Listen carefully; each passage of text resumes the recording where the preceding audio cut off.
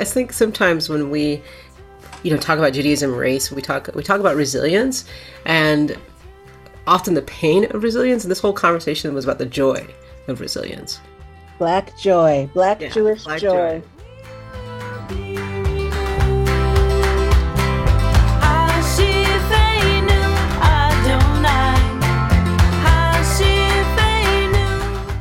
I'm Rabbi Deborah Waxman, and I'm so happy to welcome you to Hashidenu, a podcast about Jewish teachings on resilience. I'm so happy to be joined today by my co-host, Rabbi Sandra Lawson. Hi, Sandra. How are you?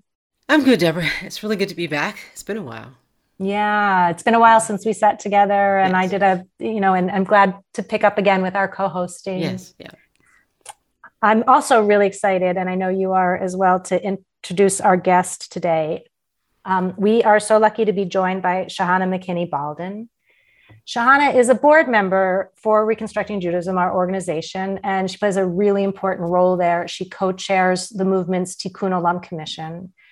She's a longtime educator who is an active Jewish diversity and racial justice advocate and thought leader. She's been doing this work for more than 25 years. She is the founding executive director of ADOT, Midwest Regional Jewish Diversity and Racial Justice Collaborative, and the co-founder and co-director at TIUV, JOC-led Culturally Responsive Evaluation. And she's an evaluator and clinical program mentor at Wisconsin Center for Education Research. Shahana is a mother, an artist, and she comes from a large Midwest U.S. African-American and Ashkenazi family, and she also has Seminole, Cherokee, Blackfoot, and Sephardi heritage. Shahana, thank you so much for being with us. Hey, Deborah. Hey, Sandra. Hi. I'm excited to be here just to talk to two of my main rabbis. Thank you for having me here. And we're so glad that you're here. I mean, one of the coolest things that I get to do since I started this job last year is I get to talk to people that I want to talk to. And the first thing I want to ask you, Shahana, how are you doing? I'm good. I'm great. And I'm struggling. I'm still in the Avelut period for my father. We lost him at the end of December 2021. It's been a period of great intensity, of great reflection. And one of my biggest reflections is that I have a strong foundation. I'm blessed with very strong family relationships. I'm blessed by having received a Jewish education that makes it very easy for me to reach for the power of our traditional practices and rituals around life cycle events. And I have a really strong community around myself and my family, of which you two are part. I want to give a special shout out to each of you, Rabbi Sandra, Rabbi Deborah, for showing up for the various Zoom Shiva activities after my father passed away, and for keeping us in your hearts and lifted up in prayer in this time. It was very meaningful for me to see these Reconstructing Judaism faces, to get these notes from Reconstructing Judaism folks, many of whom I've never actually met, but who, connected and reminded me that they're with us and with me, and that we are in community together. So that's how I'm doing. And as a part of this process of grieving, I've been reaching to reclaim my artistic voice. So you heard in my bio that it says that I'm an artist. It's very new for me to include in my bios that I'm an artist. I haven't done art in a long time. Just getting back to it. My medium is singing. I'm a ska, reggae, and rocksteady singer since my high school days. And we just had a big performance on Sunday night. There were 500 people there. We opened for the English Beat, if that means you 1980s people hosting and or listening. And anyway, so it's a little bit about how I'm doing today. Sandra, you look like you wanted to. I know. I'm just fascinated. I want to hear more about opening for the English Beat and what that was like. And I am refraining from singing because they are my high school years. So. But also, as someone who's I think we're all similar age, but like this sort of artistic endeavor later in life, and what does that say? What does that, how does that fuel our souls, our neshama? And as someone who's sort of taken an artistic journey later at this stage in my life, I'm also curious about other people's journeys. And so if you could, talk more about your artistic endeavors or your singing and what's that like? And how does it feel? How does it fuel your neshama, your soul? Mm-hmm.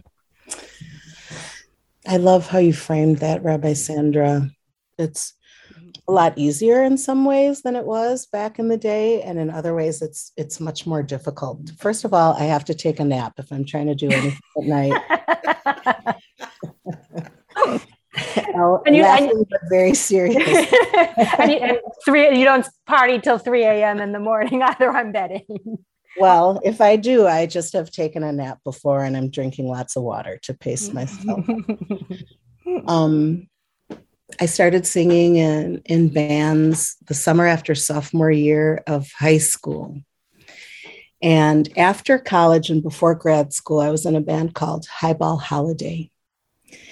And it took me about 30 years, but around 6 months ago, I had this amazing idea, a pun, the most beautiful, glorious pun.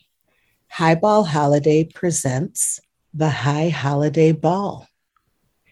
And I just had the idea for the pun first. And I called my brother. I said, I want to turn this into an experience. What could it be like? I have several brothers who are accomplished artists. Adam's the one who is a newly tenured professor. He just got word yesterday. Yes, wow. He's a dance professor at Texas Christian University. Our mother says, it's a lowercase c, it's a lowercase c. Adam's at TCU. He's a dance professor there, very accomplished. And I was talking to Adam and I said, I think I want this to be a performance art piece. I'll reimagine our original repertoire in Hebrew and Yiddish with high holiday themes. Easy. And I started to imagine and to dream. On March 29th, we actually did debut the performance art piece called Highball Holiday Presents the High Holiday Ball. And it was a reimagining of our original repertoire with a few covers, all in Hebrew and Yiddish with high holiday themes. And it was glorious. I want to give a special shout out to Doug Rosenberg, a professor at UW-Madison, and the whole Connie Conference and Connie Project family. It was an amazing experience. And I also want to thank my folks of Highball Holiday for coming along for the ride. I know that it was a big change from what we got used to doing so many years ago, but they came along for the ride to support me. And I'm so grateful. So that's the preface. Now, chapter 1. I was planning this and getting really excited about it, got the band on board, and then my father passed away. And I had to go through a process of deciding, first of all, was I going to continue on with this? I mean, I was raised in a very traditional Jewish American Ashkenazi milieu. And I was taught during the Avelut period, no music. And you're certainly not dancing around on stage. No, don't even listen to music, let alone perform. That's right. Unless your livelihood, your parnasa, is dependent on performing, which mine is not. And so I just had to make a decision. I consulted several rabbis and other teachers, elders, and sages in my village with a capital V. Mm-hmm. And I came up with a few key values and ideas. One being that my father always wanted us to be ourselves. He was so proud for us to be ourselves. When we were growing up and people would say, "Who does she look like?" He would say, "She looks like herself." Oh. Looks like himself, my brothers. And he was just incredibly proud of our accomplishments. And if we would ever try to minimize something that we had accomplished, he would be very firm that we should not do that. And also, I'm an African-American person. Music has many layers of meaning for us. Rabbi Sandra, we're on video here. I can see you making an affirming facial expression.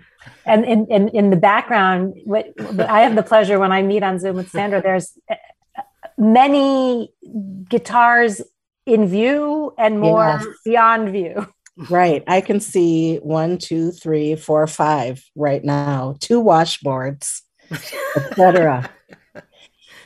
So music is so much more than dancing around gleefully on stage. I use that phrase because there's a seminal book called The Jewish Way in Death and Mourning. And it actually says in this book, what is more inappropriate than dancing about gleefully on stage when the parent is lying in a fresh grave. And I just had to go through a process of making meaning for myself about what I thought my father would want me to do to honor him and his memory. Mm-hmm. And so I decided to move forward. A lot of what this project actually has entailed is teaching non-Jews about Jews and Judaism. And it's been a really exciting way, I think, of working against anti-Semitism, working to reach for coalition building around diversity in a way that centers Jews and intersectionality. And maybe we'll just play a clip of the Yom Kippur Haftarah set to the Haibal holiday song, formerly known as Ignorance. And I chanted this Haftarah at my bat mitzvah. So here's a little clip from the Yom Kippur Haftarah set to FKA Ignorance by Haibal Holiday.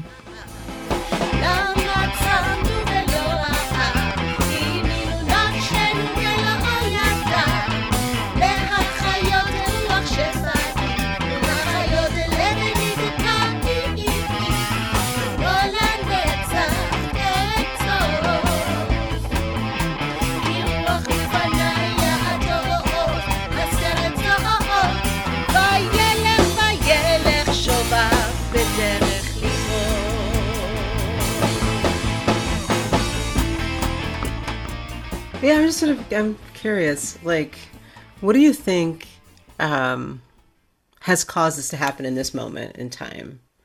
Where I think you said at the beginning there was a 30-year gap between you when you were, singing as a teenager or singing and performing as a teenager and to today. So what do you think happened or welled up inside of you where you couldn't hold it in anymore? Mm-hmm. Well, part of what happened is we're celebrating 25 years since our self-titled CD. Mm-hmm. So it was partly about celebrating 25 years and actually leaning into that as opposed to leaning away. And it's been complicated. we lost our bass player last year to cancer, Jeff Bilwak, Zichrono Livracha. May his memory continue to be a blessing. But I think that there are some key things that I've experienced that have enabled me to lean in. One is, I think, just turning 50 years old. I'm 51 now, and I have had that stereotypic experience where the filters kind of flake away, and I'm caring less and less about what you think and more about what I think. Or maybe that's not the way to say it, but the pretense is melting away. And I don't feel as terrified about this coming out as a rock and roller thing that I'm talking about as I think I would have, 10, 15, 20 years ago.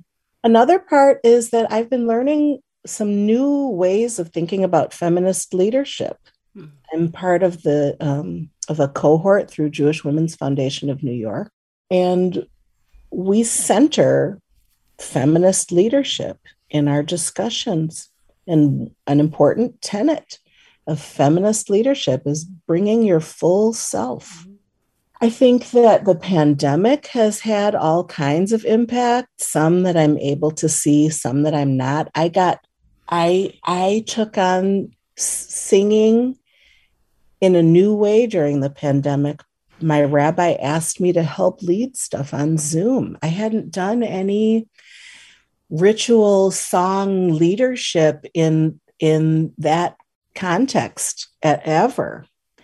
I started helping with Friday evening services, leading music for Zoom Shivas, and something shifted around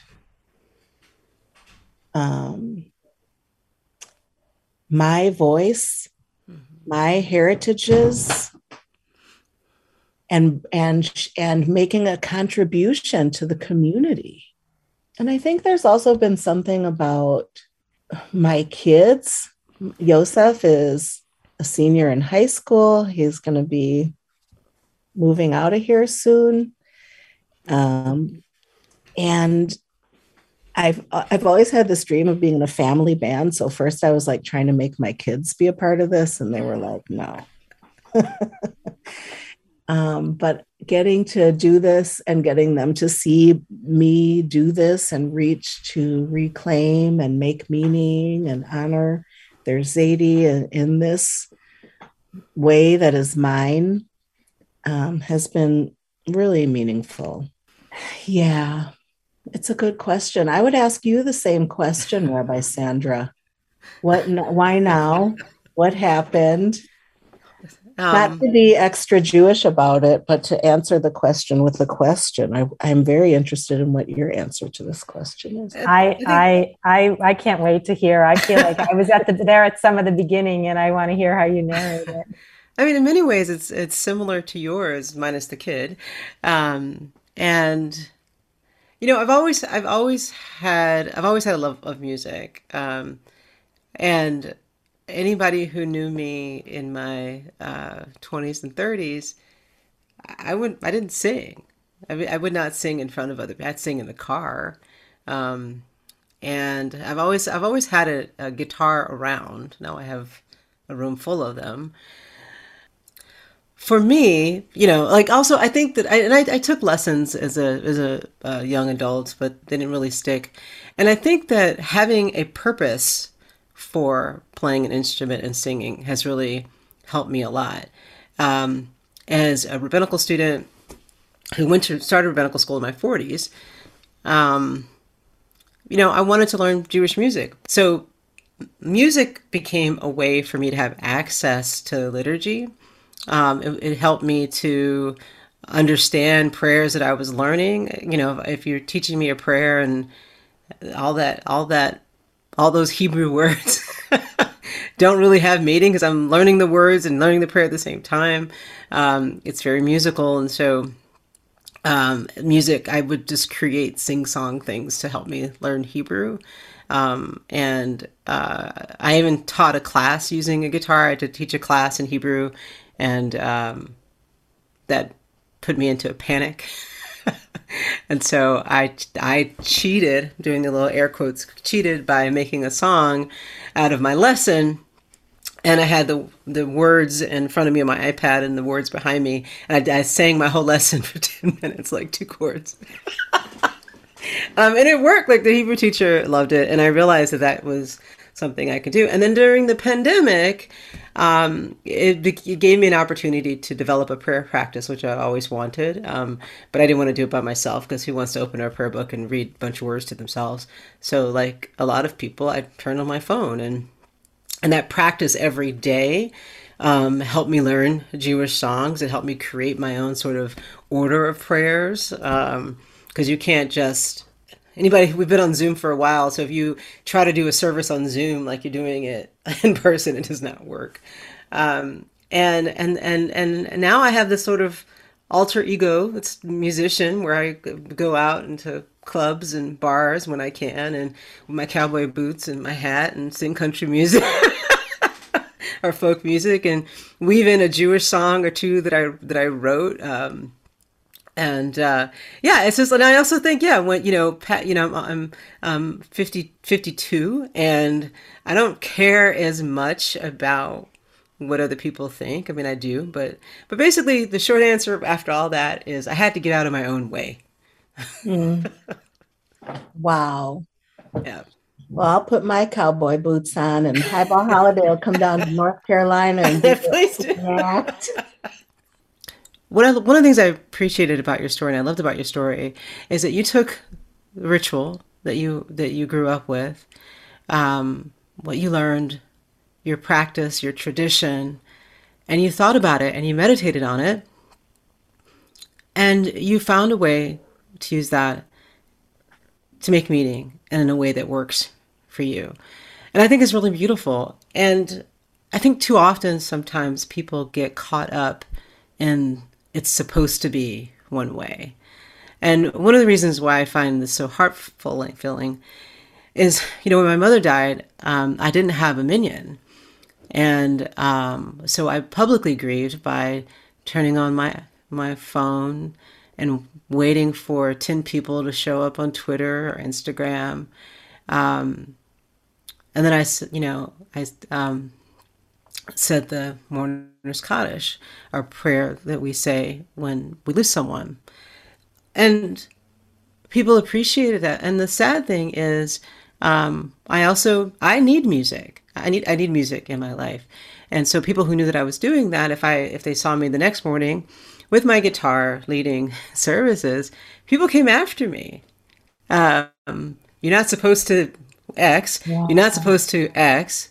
And I just think people sort of get caught up in the orthodoxy, and I'm not talking about the Orthodox movement, and the orthodoxy of how things are supposed to be, and forgetting that these are guides to help us get through very challenging times in our life.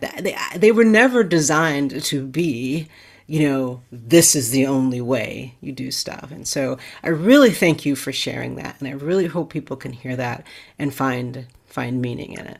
Well, thank you so much. And it's only a very simple Google search will reveal posts from folks who talk about actually receiving a heter, a special dispensation from an Orthodox rabbi to listen to music during the mourning period because of mental health needs. I will say that, I became a Reconstructionist Jew in my 40s, really because we were searching for a synagogue to have a bar mitzvah for Yosef, my son, because the tutoring at home was not going the way that I had dreamed it would. And I'm so glad that we found Shaarei Shamayim. It's been a beautiful and continues to be a beautiful synagogue home for us. And one of the things that is so different for me than the way that I grew up is this idea that halacha gets a vote, but not a veto. And I've been challenged by that because it means the decision that it's made is open to being affected so much by who's at the table having the conversation? How are they feeling on that day?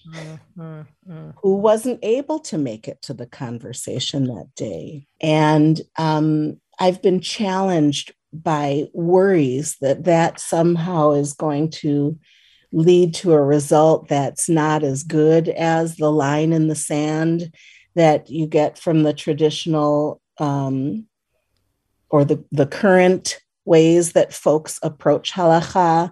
The thing about that line is I might not like it, but at least I know where it is, and then I can make a decision. You know, our way is has all sorts of exciting challenges that I'm just learning about.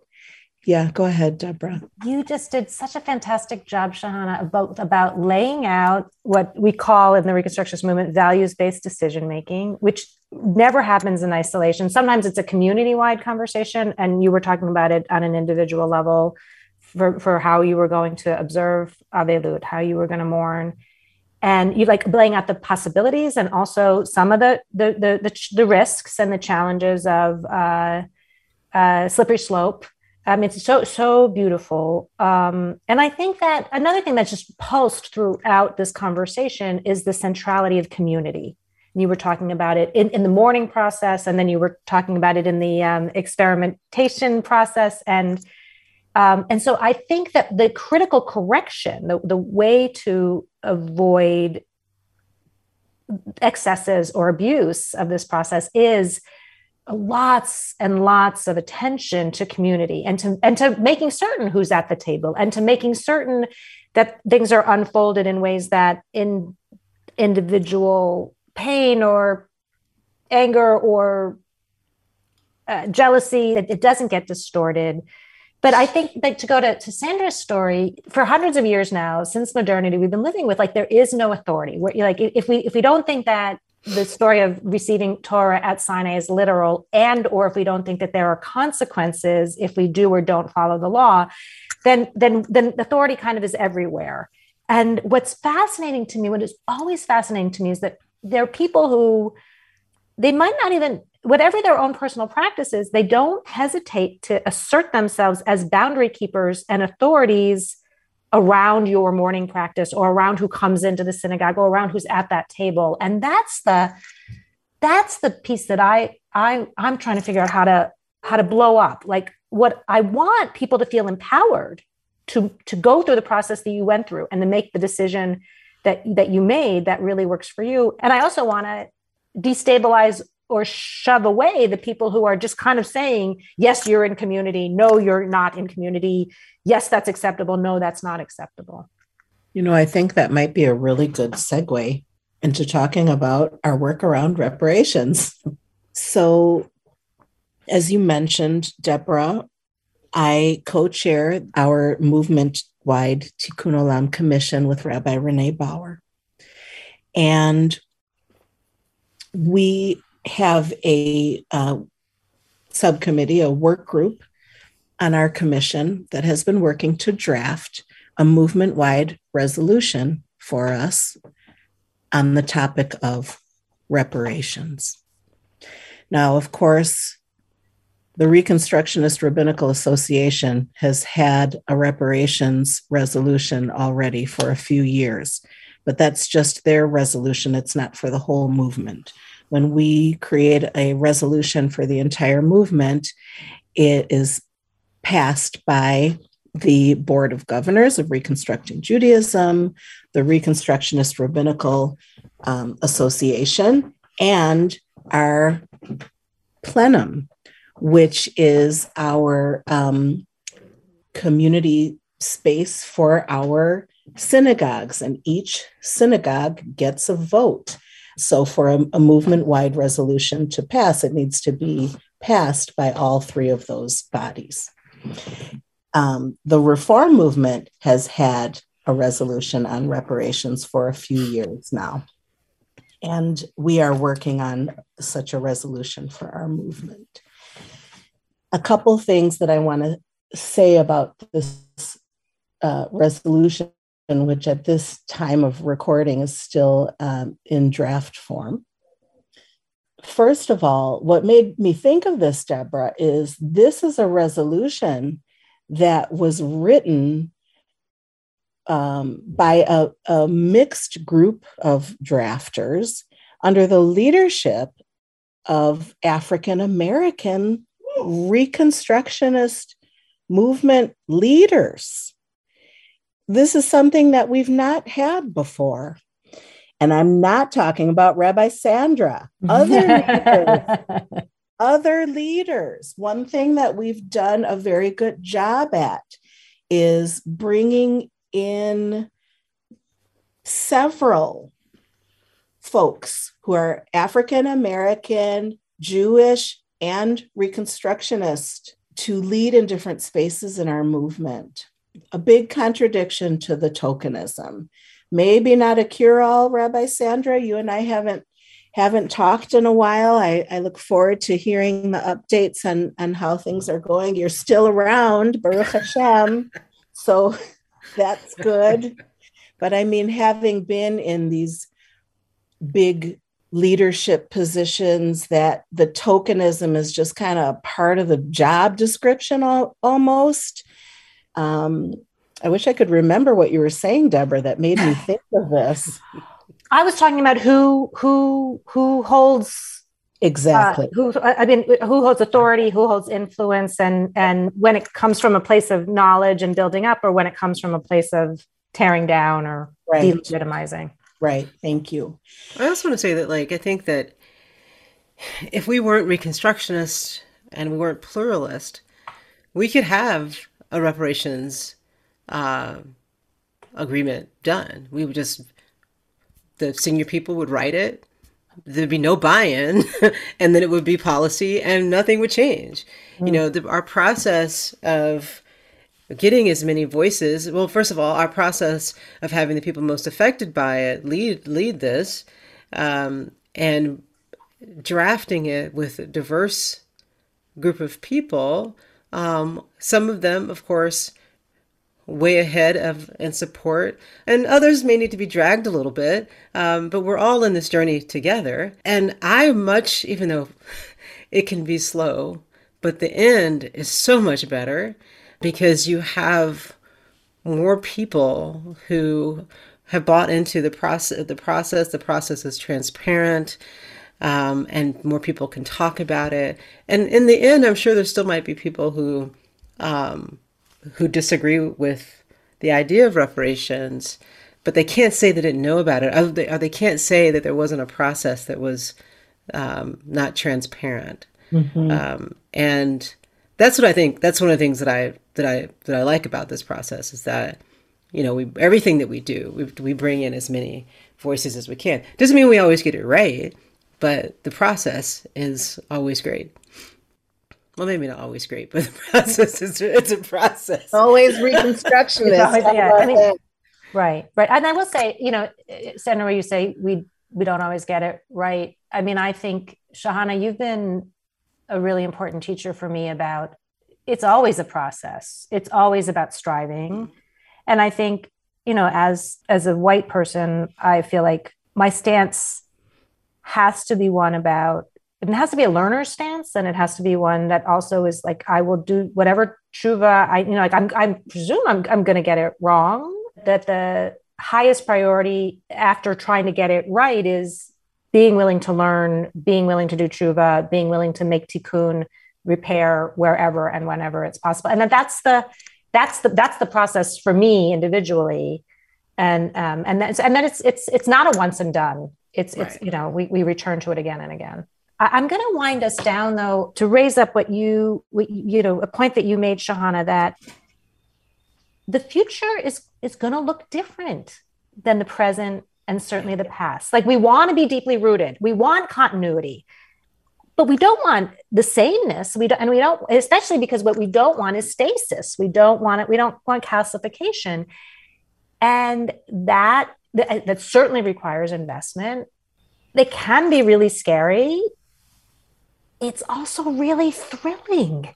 it's really thrilling in the ways that it can energize us and the ways that it will surely transform us. So I think it's a good way to end, since we've gone on. It's such an incredibly rich and really nourishing, soul nourishing conversation.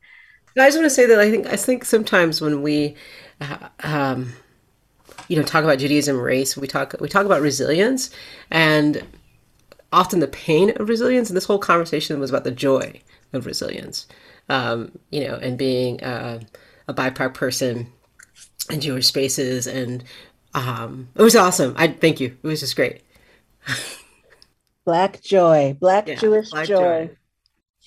And I'm just reflecting that we didn't say resilience one time, right, which actually feels kind of good, because we get hyper focused on grit, resilience, which really is about problematizing the people instead of the oppression. Yep. So I really appreciate that. Thank you so much for joining us today for our conversation with Shahana McKinney-Baldin. We have links. If you want to find more, if you want to listen to some more of Haibal Holiday's music, you can look on Hashivenu's website, which is hashivenu.fireside.fm. And you can find resources also on reconstructingjudaism.org, on Evolve, which you can get to from the Reconstructing Judaism page, and also on ritualwell.org. And please subscribe, rate, and review us in Apple Podcasts or wherever you get your podcasts. I'm Rabbi Deborah Waxman. And I'm Rabbi Sandra Lawson. You've been listening to Hashivenu, Jewish Teachings on Resilience.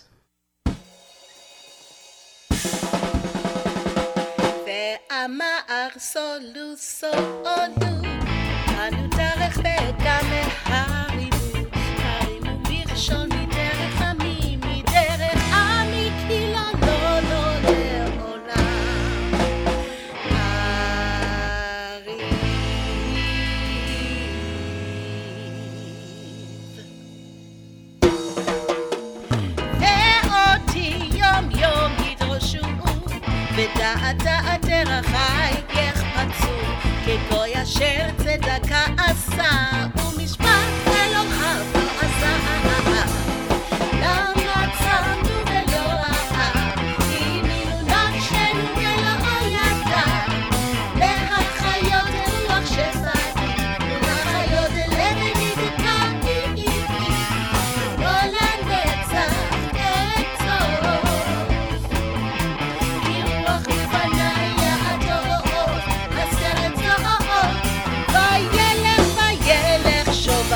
בדרך ליבו.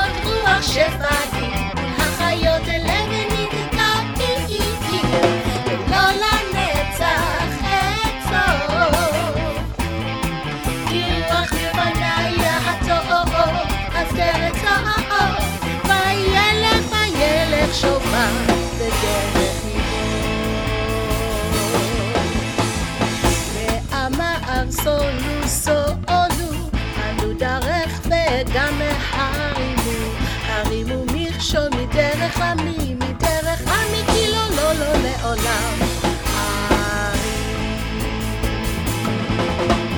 ואותי יום יום ידרשו, ודעת דרכי יחפצו, כגוי אשר צדקה עשה.